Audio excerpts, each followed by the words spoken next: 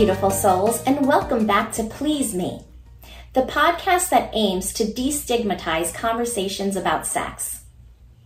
I want to extend my gratitude to all of you who listened on my previous episode called Unleashing Your BCE, or Big Clit Energy, and Embracing Your Sensual Journey. We delved into the importance of self-love and how lingerie can play a pivotal role in boosting that big clit energy confidence. Remember, confidence comes from within, but it's often rattled by the external, what we hear and see in the media. And speaking of the media, let's get right to it. Today, we're diving headfirst into a topic that's been brewing within me. A topic that's fueling my anger and frustration.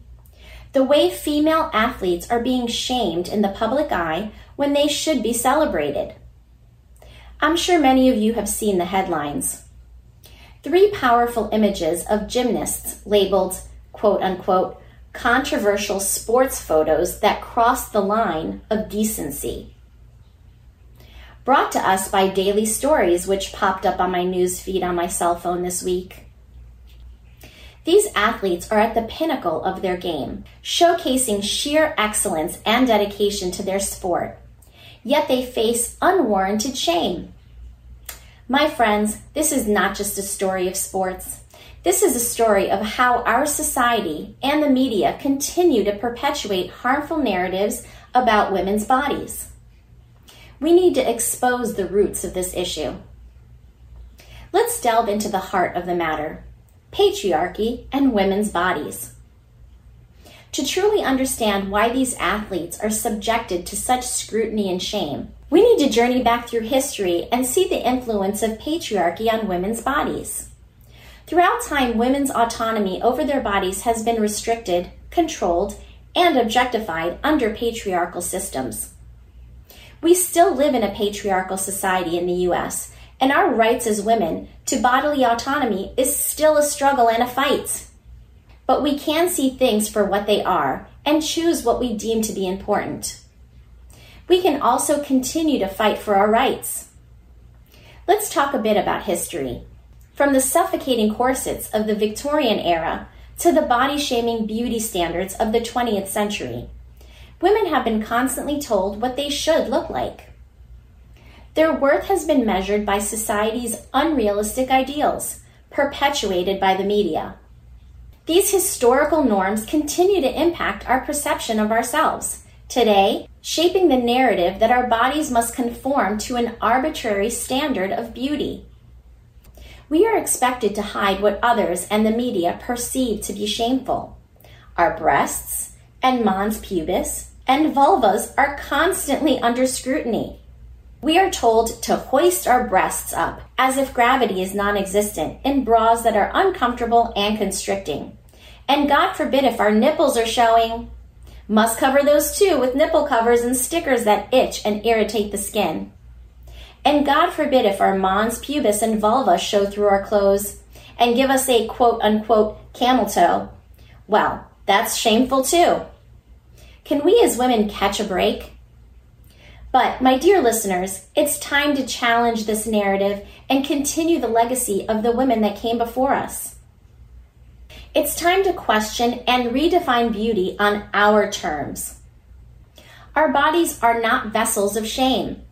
They are temples of strength, resilience, and beauty, regardless of societal expectations. It is our choice whether we want to hoist our breasts into perky, beautiful hills or let them hang naturally and be free as a bird. The point I am making is that we have a choice, and we can make that choice after considering what is important to us. Let's consider what makes us feel confident, happy, and empowered. I want to shine a spotlight on how the media, including headlines like the ones you've seen and I spoke of earlier, contribute to the body shame we women endure. The portrayal of women's bodies in advertising, entertainment, and social media often conforms to harmful stereotypes and unrealistic beauty standards.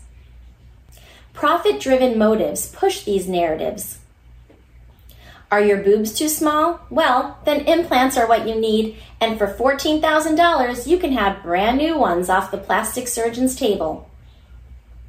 Well, how about your waist? Too big? Liposuction could do the trick for $4,000 to $10,000. Butt too flat? How about a BBL for $10,000?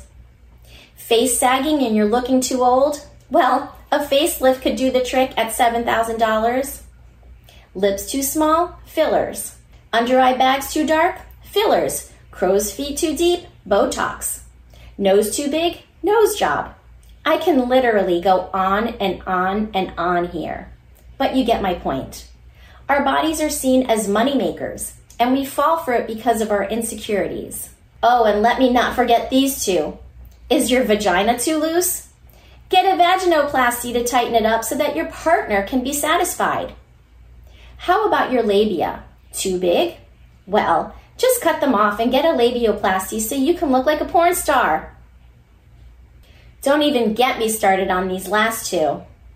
I will do an entire podcast about this topic soon, so stay tuned. These headlines that we see in the media labeling powerful athletes' achievements as controversial sports photos, quote unquote, are part of the problem. They reduce incredible feats of athleticism to objectification and shame. And it's not just these images. It's a systemic issue. It's time we break free from this cycle. But fear not, there is a path toward change. Each of us holds the power to challenge these societal beliefs. It starts with acknowledging the history that brought us here. It begins with recognizing that our bodies are not shameful, but beautiful, powerful, and worthy of celebration. They keep us healthy and allow us to do all the things we love to do. For me, it's dance, swimming in the ocean, and of course, sex. What is it for you? I'd love to hear what makes you feel alive. There is a burgeoning movement, a wave of body positivity and self-love that encourages us to embrace our uniqueness. It reminds us that our worth isn't determined by the number on a scale or the approval of others. It's time we celebrate our bodies for what they truly are: miraculous, capable, and deserving of love.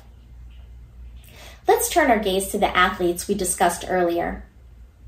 Their bodies are a testament to the pinnacle of athletic excellence. These individuals have dedicated their lives to their sport, pushing the boundaries of human achievement. We should be celebrating them, not shaming them. We should be in awe of their strength, skill, and determination.